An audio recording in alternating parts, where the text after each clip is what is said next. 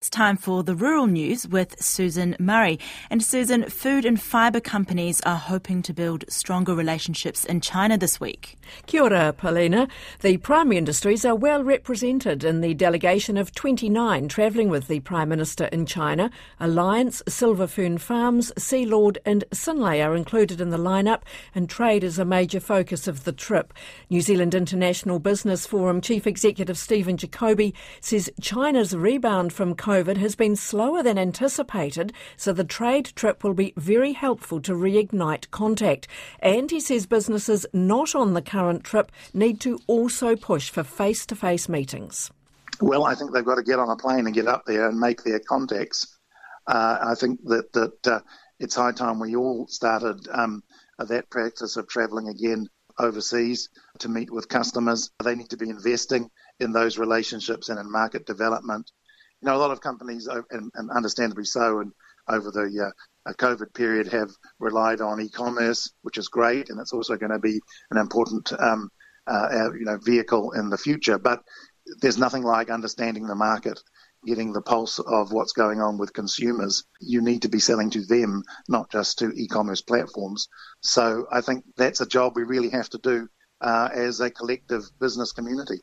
Stephen Jacoby says it is good to see dairy and meat exporters actively diversifying away from China, but he says there's still huge potential for growth there and that can't be ignored. There is no other market like China. I think we have to be quite clear about this. There are no other markets that present the same capacity for growth, the same interest in the products we have to sell, and importantly, the same level of openness to our exports. Let's just be quite clear about this. China has given New Zealand outstanding market access through our FTA. We have some residual tariffs on some exporters of milk powder. They're all coming off on the 1st of January 2024. That's going to put us in an extraordinarily good position in China. So we have with China the best conditions we have with any other market. And we have the market dynamics to back it up. So I think China's always going to be number one. Stephen Jacoby. Kiwifruit marketer Zespri is starting pre-commercial trials of a new red variety of kiwifruit. The company says sales of its new ruby red fruit are going well in Asia and Pacific markets, and it makes sense to add another red in the mix. Sally Murphy reports. The trials of the new red cultivar are expected to commence later this winter. In a letter to growers, Zespri chairman Bruce Cameron says the trials are part of the company's efforts to find a way to extend the supply of red kiwi fruit throughout the season. The new cultivar is expected to have different seasonal timings to Red 19 or Ruby Red, which, if it becomes commercial, will help the marketer supply red kiwi fruit for a longer period of time. It's expected the trials will take around 5 years to complete, although there may be some evaluation aspects that can be completed more quickly. Following a run of tough growing seasons, many strawberry producers are looking to plant indoors. The country's main Bay of Plenty-based strawberry propagator lost a third of its plants due to persistent heavy rain recently. Berry fruit propagator's chairman Peter McIntyre says it's been an extremely challenging few years. So many companies are looking to future-proof by planting berries in tunnels or under cover. But it's not a straightforward process. The industry itself is transitioning to indoor production, and it'll take time for that to happen because of weather and the effects of global changes. It's easier to raise plants inside probably, and it's easier to harvest, and so it's easier to get labour to do the job rather than being on your hands and knees outside. There's a number of large operations that have gone in or going in at present.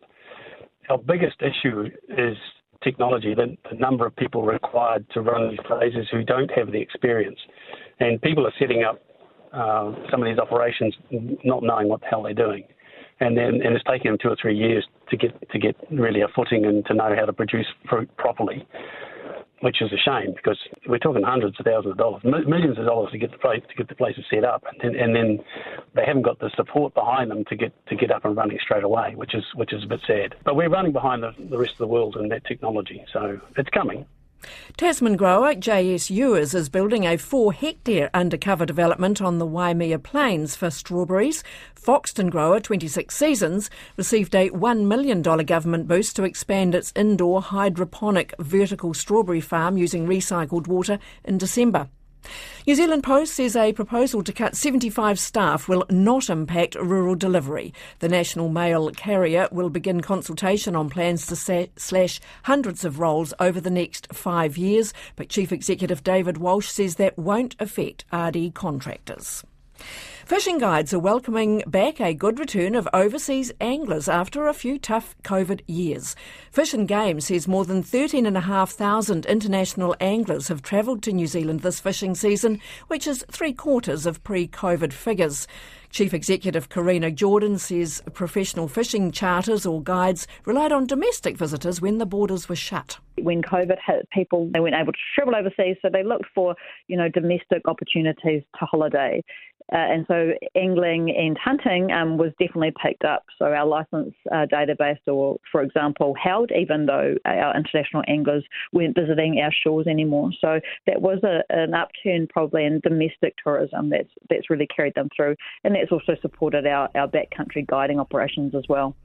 Karina Jordan says overseas anglers are high-value tourists who appreciate the country's unique wild trout fishery. And just finally, cattle in Western Australia are being fed hemp to see if it improves their health and meat quality. Farm co-director Chelsea Beaton told the ABC with hemp high in omega, essential fatty acids and protein, it'll hopefully improve cattle health. She says they'll also be checking to see there's no transfer of the THC into the meat. And that's Rural News for today. Koia rā te purongo o tētai whenua. Kia ora, Susan.